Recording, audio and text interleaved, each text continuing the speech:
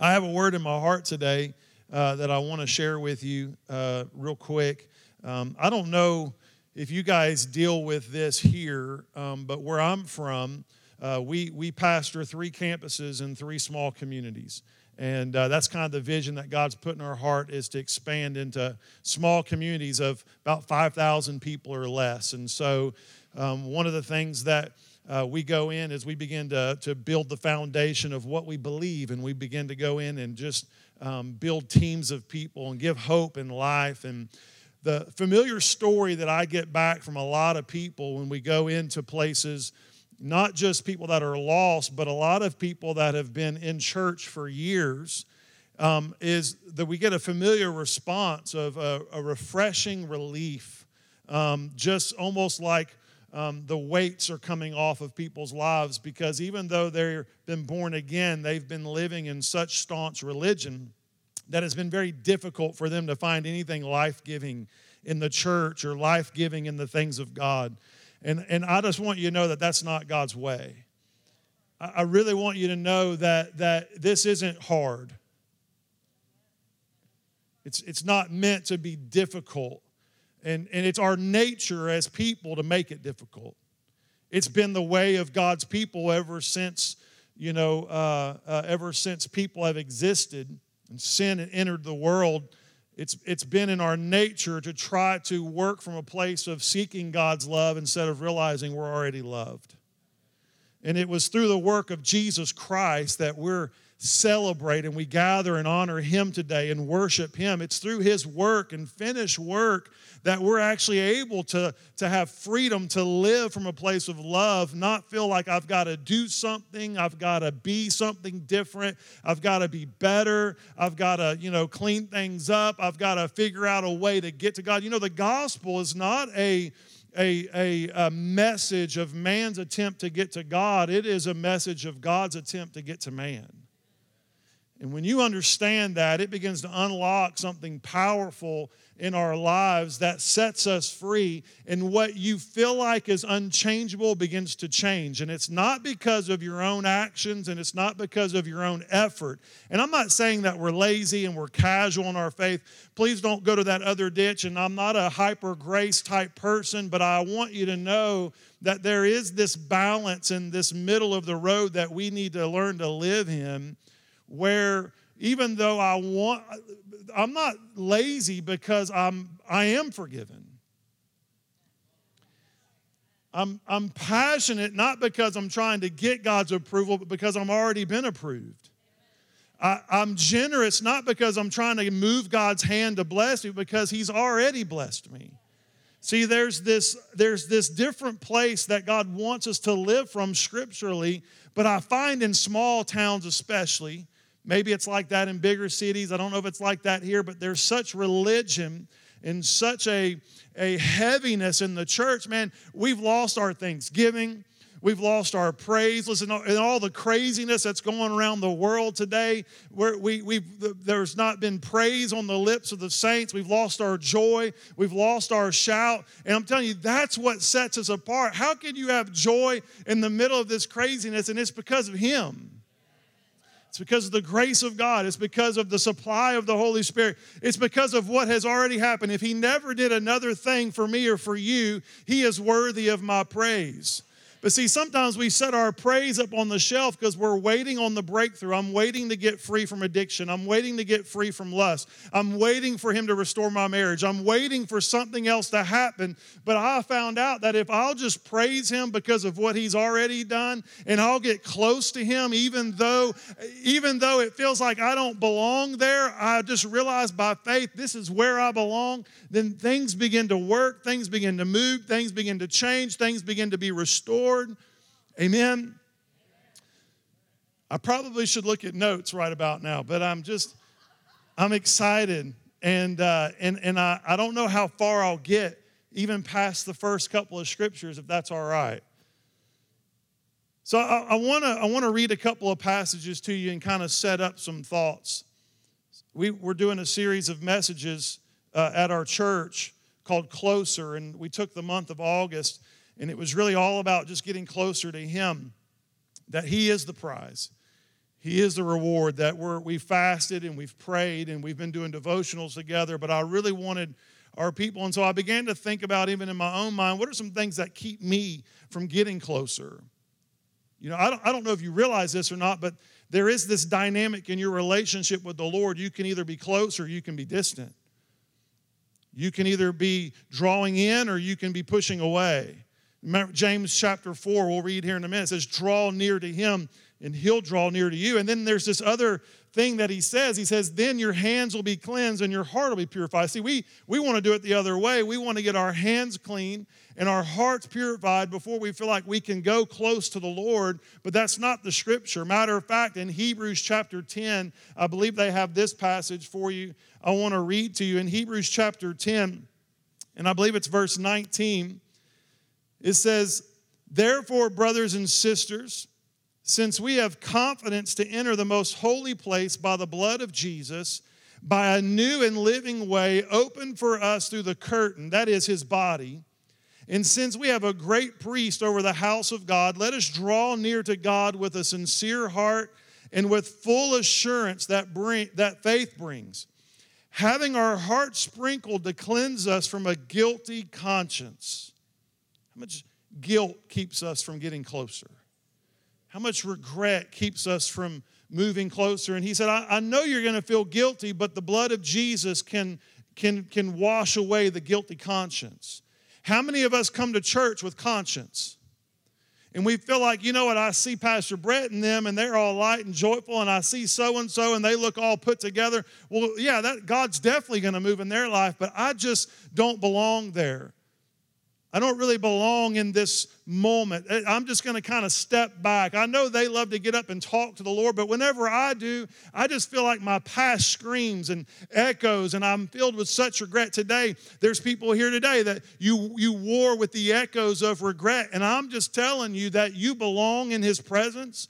That is by the work of Jesus. There's nothing that you'll ever do or perform or hoop you'll jump through. There's not enough church attendance. There's not enough hours of prayer. There's not enough scriptures in the Bible that you can read that makes you more worthy of being in the presence of God. He said, listen, you deserve to be here because of the blood of Jesus. You deserve to be here. Listen, Jesus didn't come just so that we could sit back and just, try to keep fighting our way to him. I love that when Jesus was crucified and he said, it is finished. You know the story if you came up and were brought up in church. If you didn't, I want you to go back and read the Gospels of just the crucifixion of Jesus Christ and what happened immediately whenever the payment was made and whenever he breathed his last breath and he said, it is finished. It says the earth shook. There was an earthquake and clouds rolled in. There was thundering. But one of the most significant things that happened is that the veil in the temple was torn from top to bottom.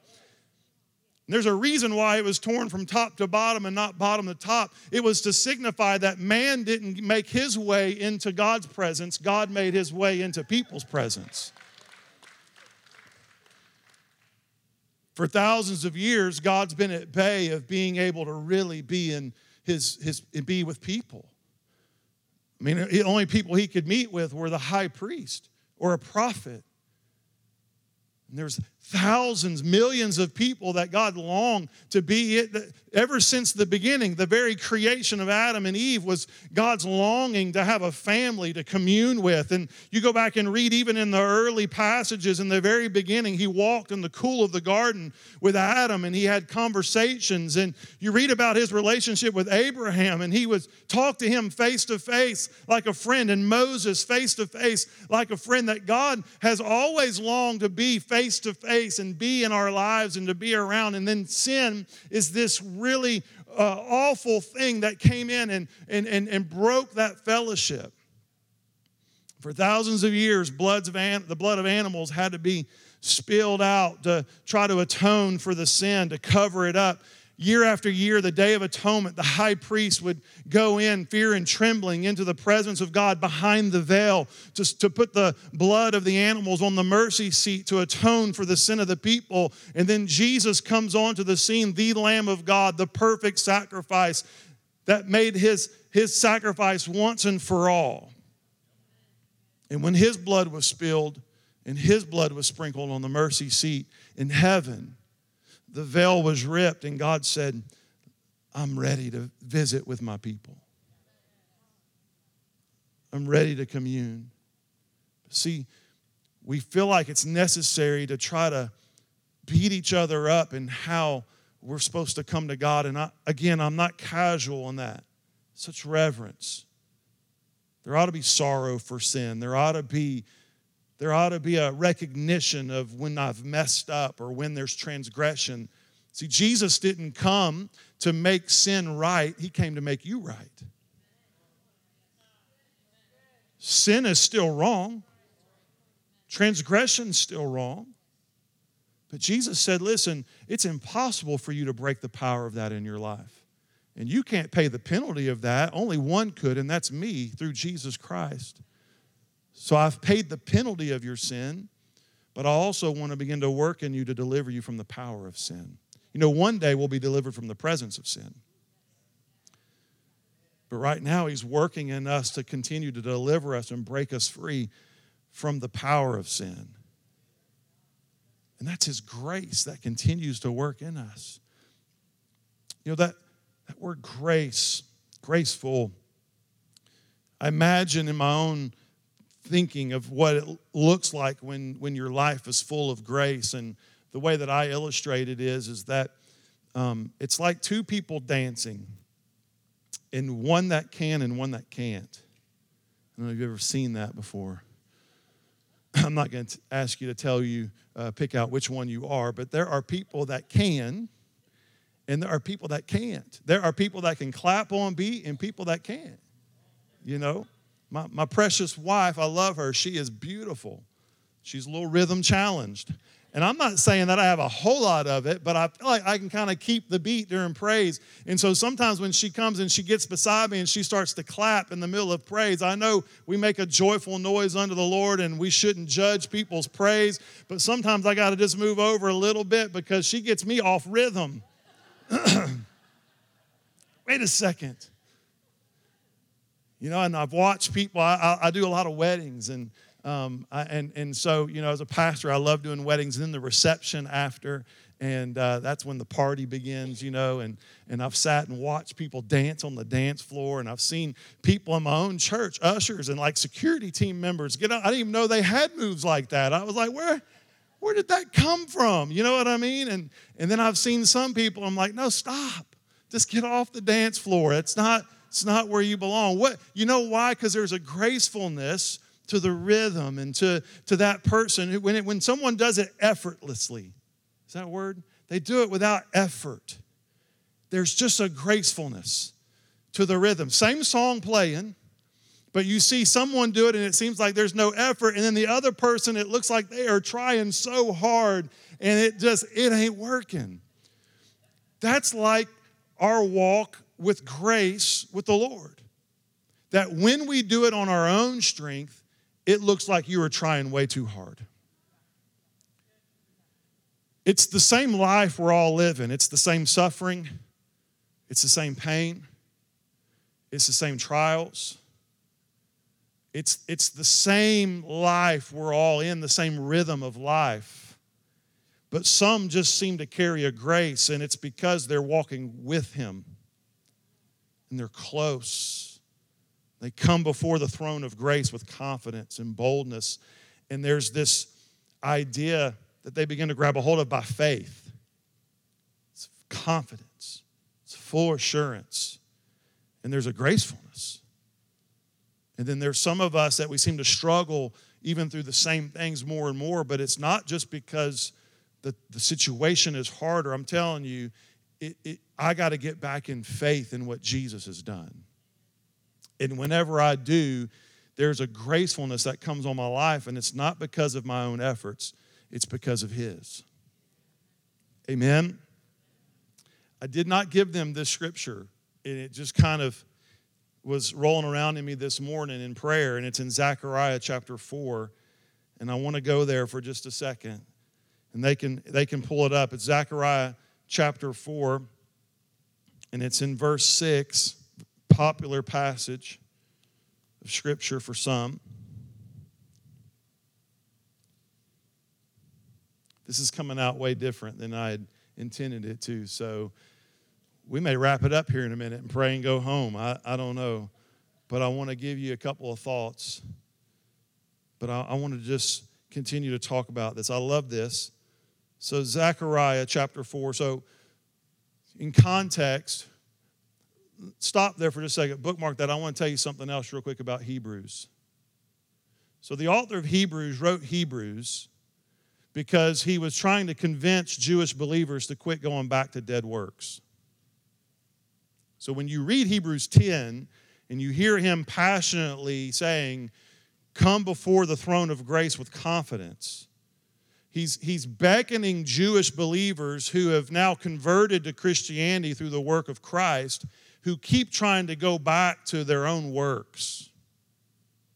They keep trying to go back. There's this tendency. So whether you're a Jewish believer or a Gentile believer like us, there is still a tendency for us to want to go back to something practical and intellectual in our religion that makes me feel better about who I am instead of putting faith on Jesus Christ. And so it still speaks to us today that no matter how spiritual you get, no matter how much you've been in church, no matter how much you've been born again, you've been water baptized, you've been filled with the Holy Spirit, there is still something in our nature that wants us to go back to feeling better about myself. And that only comes through faith and assurance of the blood of Jesus. Listen to this little story in Zechariah. Zechariah is a prophet who is living in the time whenever they are have been released from captivity and they're trying to rebuild the city. They're trying to rebuild the temple. And Zechariah is getting a word from the Lord for a man named Zerubbabel, who is the civil authority of the Jews, and he is actually the one leading the charge of rebuilding the temple in this time. Have you ever started something and then fallen short? Have you ever felt like something's begun, but I'm having a really difficult time to get it finished? I would think it's kind of parallel to our spiritual life. In Philippians, Paul says that God's faithful to complete what he's finished. How many of you know that our walk with him begins whenever we say yes, but he's not done?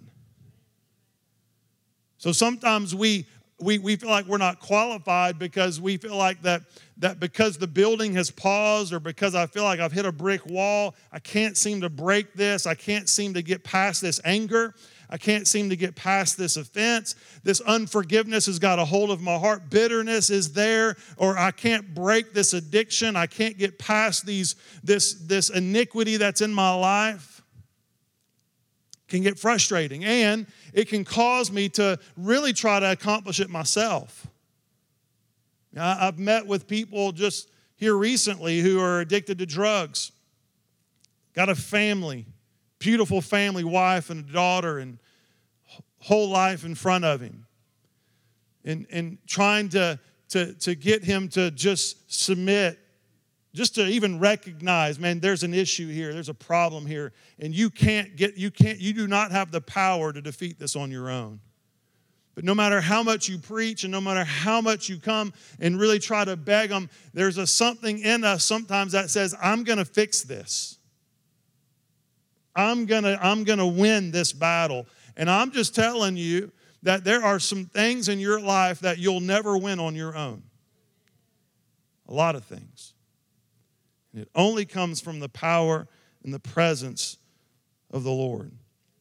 In Zechariah chapter 4 and in verse 6, it says, then he said to me, this is the word of the Lord to Zerubbabel, not by might, nor by power, but by my Spirit, says the Lord of hosts. Who are you, O great mountain? Before Zerubbabel you shall become a plain, and he shall bring forward the top stone amid shouts of grace. Grace to it. Grace. Everybody say grace. There was a pause in the building of the temple for lack of resources, lack of energy, lack of people, whatever it was. There was a pause in the completion of God's plan of the temple. And the word of the Lord came to Zerubbabel, and he said, listen, the reason that it's paused is because you're trying to do it in your own power and you're trying to do it in your own strength. But I'm telling you that the only way that this is going to happen is by my power and by my Spirit. If you read that chapter, there's actually a vision that God shows Zechariah, and he shows him visions of the golden lampstand, which is symbolic of the temple. And I don't know if you know what that was like in the temple of God, but the golden lampstand had to be tended to all the time. It was a lot of effort to keep the flame burning. It's a lot of effort to keep the fire burning on the golden lampstand. And so, the priest would have to go in and trim the wick and always filling it up with oil. You could not let the oil go out. So the priest was always going in, and his duty was always to keep the oil in the lamp, to keep it burning, to keep the wick tended to blow the soot out, to always keep it going. And in this vision, God shows Zechariah that there's something different about this lampstand that I want you to see, that there's going to be 2 olive trees that are going to stand right next to the lampstand, and there's going to be a pipe that runs out of these trees into the lampstand, and there's going to be a continuous supply of the oil that keeps that fire going. So what he was showing Zechariah is that the old pattern, which is only a pattern. Matter of fact, Hebrews 10:1 says that the pattern of the temple and the pattern of the old, it was just a shadow of things to come. It wasn't the real thing.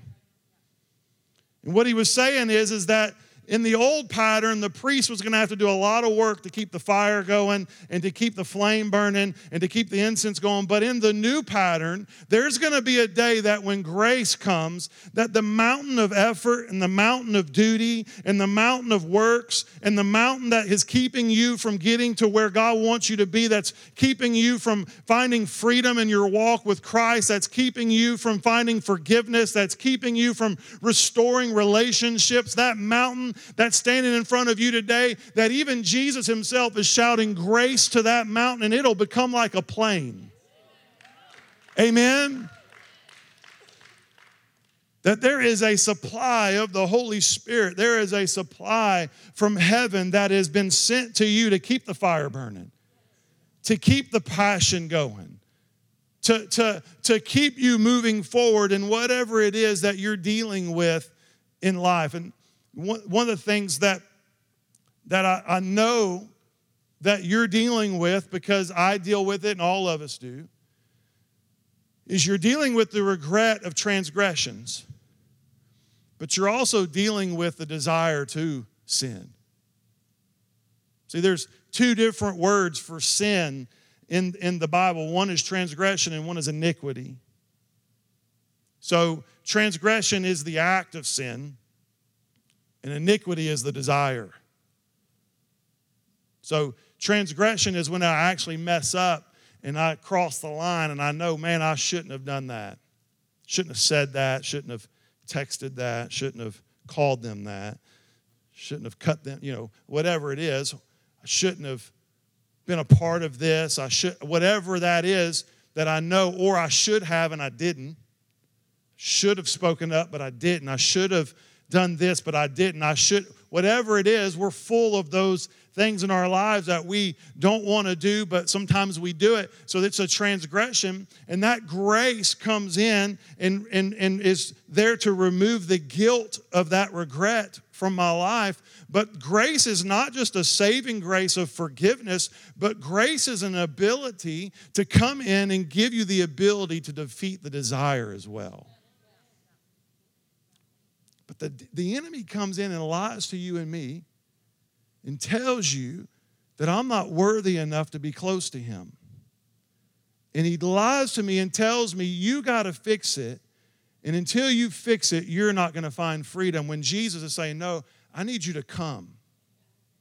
I need you to draw near to me. I need you to come before the throne of grace. And I need you to come with humility. I need you to come with confidence. And when you do, I'm going to be in union with you, and there is going to be a grace that comes in and helps set you free in areas where you're working so hard to do it yourself.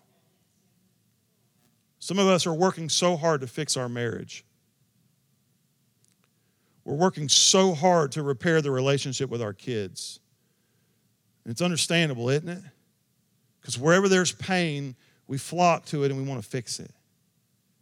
God gives us wisdom, and there's practical things that we do, but I'm telling you, we will, if we remove him from the equation, we'll get frustrated and we'll quit. It'll be like Zerubbabel building the temple. There'll be a pause and a mountain in front of us, and we will stare at that mountain all day. Even though I'm born again and I'm believed, it's like I won't ever move forward in what God has for me. Listen, there's those of us that are here today that there's so many more things that God wants to do in our lives. And it's not going to happen because we work it out and because we fix it. Amen? So God wants to give us grace.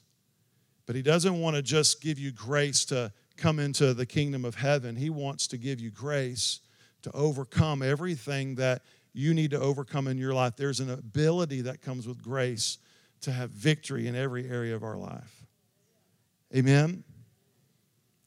And that comes from being close to him. You know, I was going to read through some of the book of James, chapter 4 today. And one of the things I wanted to point out was that, you know, James, the book of James, it kind of kicks your tail. Really, if you've never read it, he really comes pretty hard at you. And one of the things that James talks about, though, is he talks about our duty. Talks about our duty to serve God, to our duty as Christians.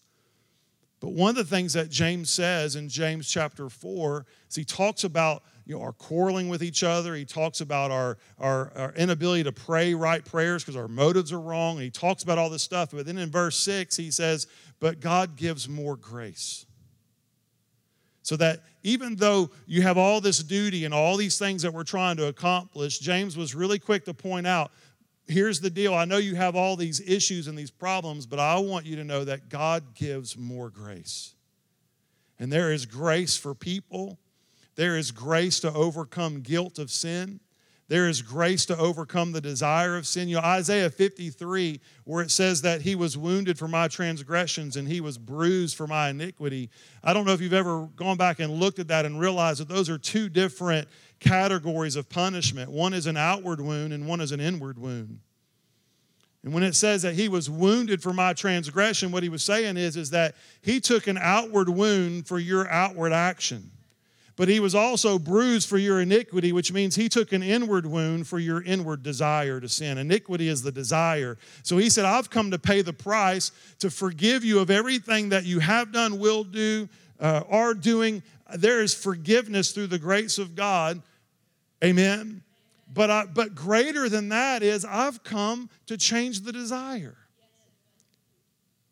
I've come to actually work in your life and in my life because I want to break the power of that iniquity that is driving you to even want to. I remember whenever I first started getting my life right, I was 18 years old and had gone to a youth camp in Oklahoma City to intern. And so long story short, really rough life in high school. Grew up in a great home. Grew up with godly parents, but just really lived a life of a lot of regret. And I smoked about 3 packs of cigarettes on the way to this internship because I knew I couldn't smoke anymore. So I was like, I'm going to get them all in on the way there.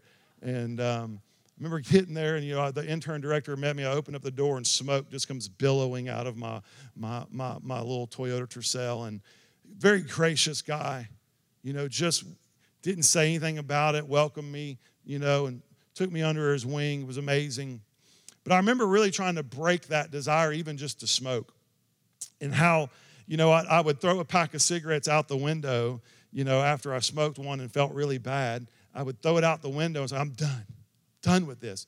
Only to circle the block and go find that pack of cigarettes again, maybe that evening. Is it still there? I hope no one got it. And grab it again. Well, what is that? It's that iniquity, right? For that, there's something working in me that is driving me to that. Or if it's, the way that you look at the opposite sex. Dealing with pornography or dealing with lust, dealing with things in your life that you keep saying, okay, I'm done with that. It's broken. But a lot of times we try to defeat it in our own effort. Here's the thing. You can bend your behavior for a period of time, but sooner or later your heart will catch up.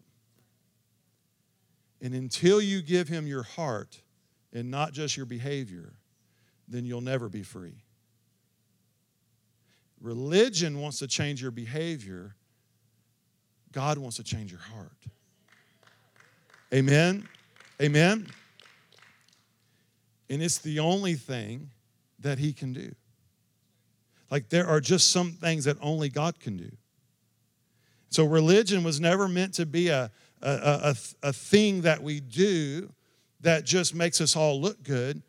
Don't you think the world is tired of church people that look good but don't actually have purity in the heart? Don't you get tired of it? I mean, if you were to be really honest, aren't you exhausted from trying to fix everything yourself? Aren't you tired of trying to put on a show and feel like everything's good, only to fix our behavior for a period of time and find that the desire is still there? And James says the only way that really breaks is that you've got to break your friendship with the world and you've got to become friends with him. If your hands are clean and your hearts are purified, the only way that comes is from drawing near to him. You can't be friends with the world and expect for that to change. Now, you can be a believer and you can be forgiven, but you'll live exhausted and you'll live frustrated and think, well, God's not real.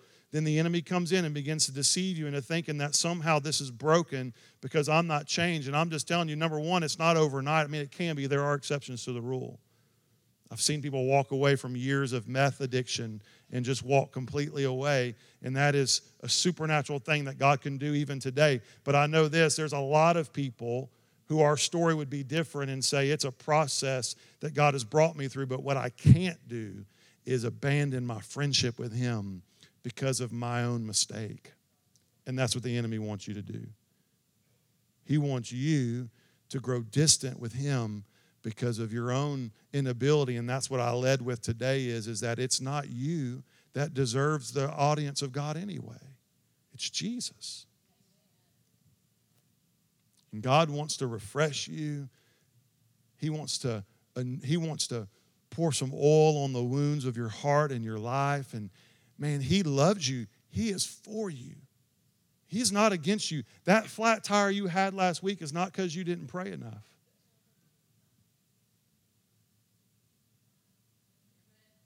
That bump in the road that we always think, well, God's mad. He's punishing me until I get this right. I plead with people at the church. I plead with them many times whenever they come up to me with this crazy theology of all the wrong that's going on. I know if I would have done this, then this wouldn't have happened. And you know what? I know there's consequences to our sin.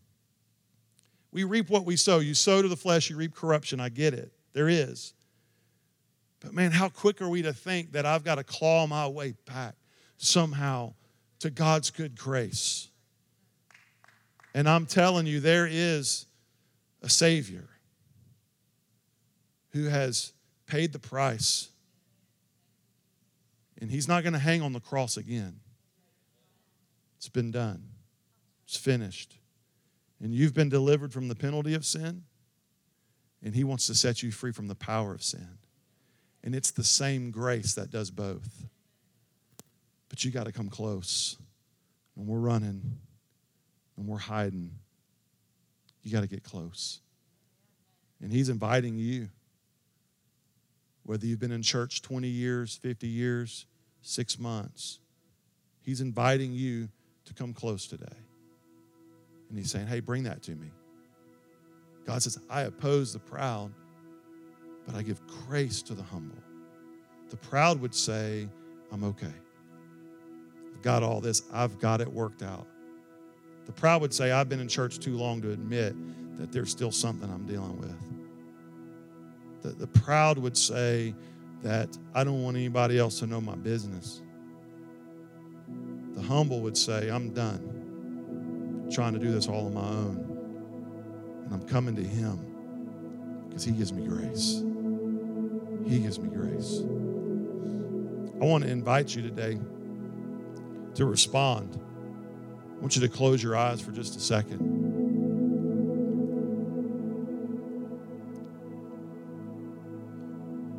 God could do something really powerful today. He could do something really amazing today if we'll just let Him.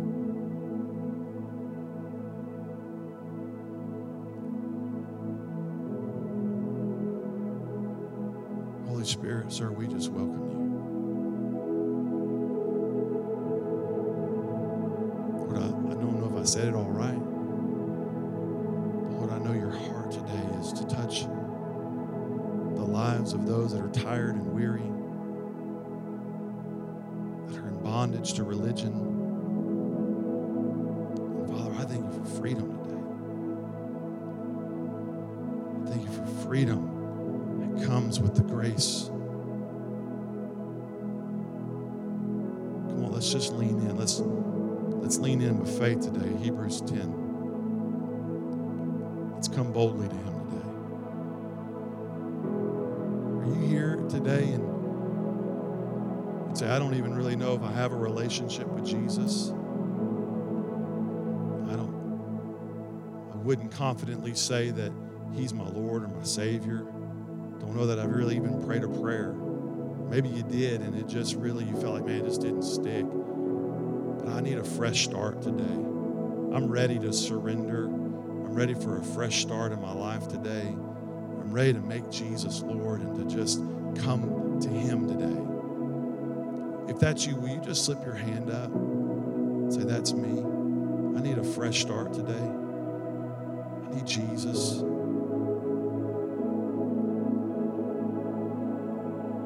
Thank you, Lord.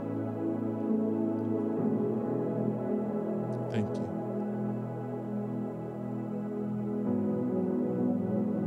Thank you. The next thing I want to ask you, and then I'm going to pray over you, is this. Is there anybody tired? Is there anybody tired of fighting? Come on, slip your hands up. Say, that's me. I'm tired. I'm trying to fix it. I'm just tired. And I need some grace today. Thank you, Lord. So what I like to do is just encourage you right there in your seat. There's an altar, and it's in your heart. This is an altar up here, but there's also right there a sacred altar in your heart. You are a living sacrifice. And right there, if you are confused and you don't know if you're born again or saved, you can just simply say, Lord, forgive me. Jesus, I need you. Fill me with your Holy Spirit. Set me free. Heal me. Come on, if you're tired today and you've been doing it all on your own, we can repent and just say, Lord, forgive me for trying to fix all of this. Lord, I today am committing to give this to you. And my one focus is going to be that I'm going to draw closer. I commit to draw close to you. I commit to come to you, to be close to you. And Lord, I'm asking you to have your way in my life. Change my desires. Change my want to. Heal me of wounds. Deliver me from addiction. Deliver me from the power of iniquity or sin in my life and set me free today. Father, I pray right now over every person in this place. And I just thank you for the life-giving word. I thank you, Lord, right now that this word brings life.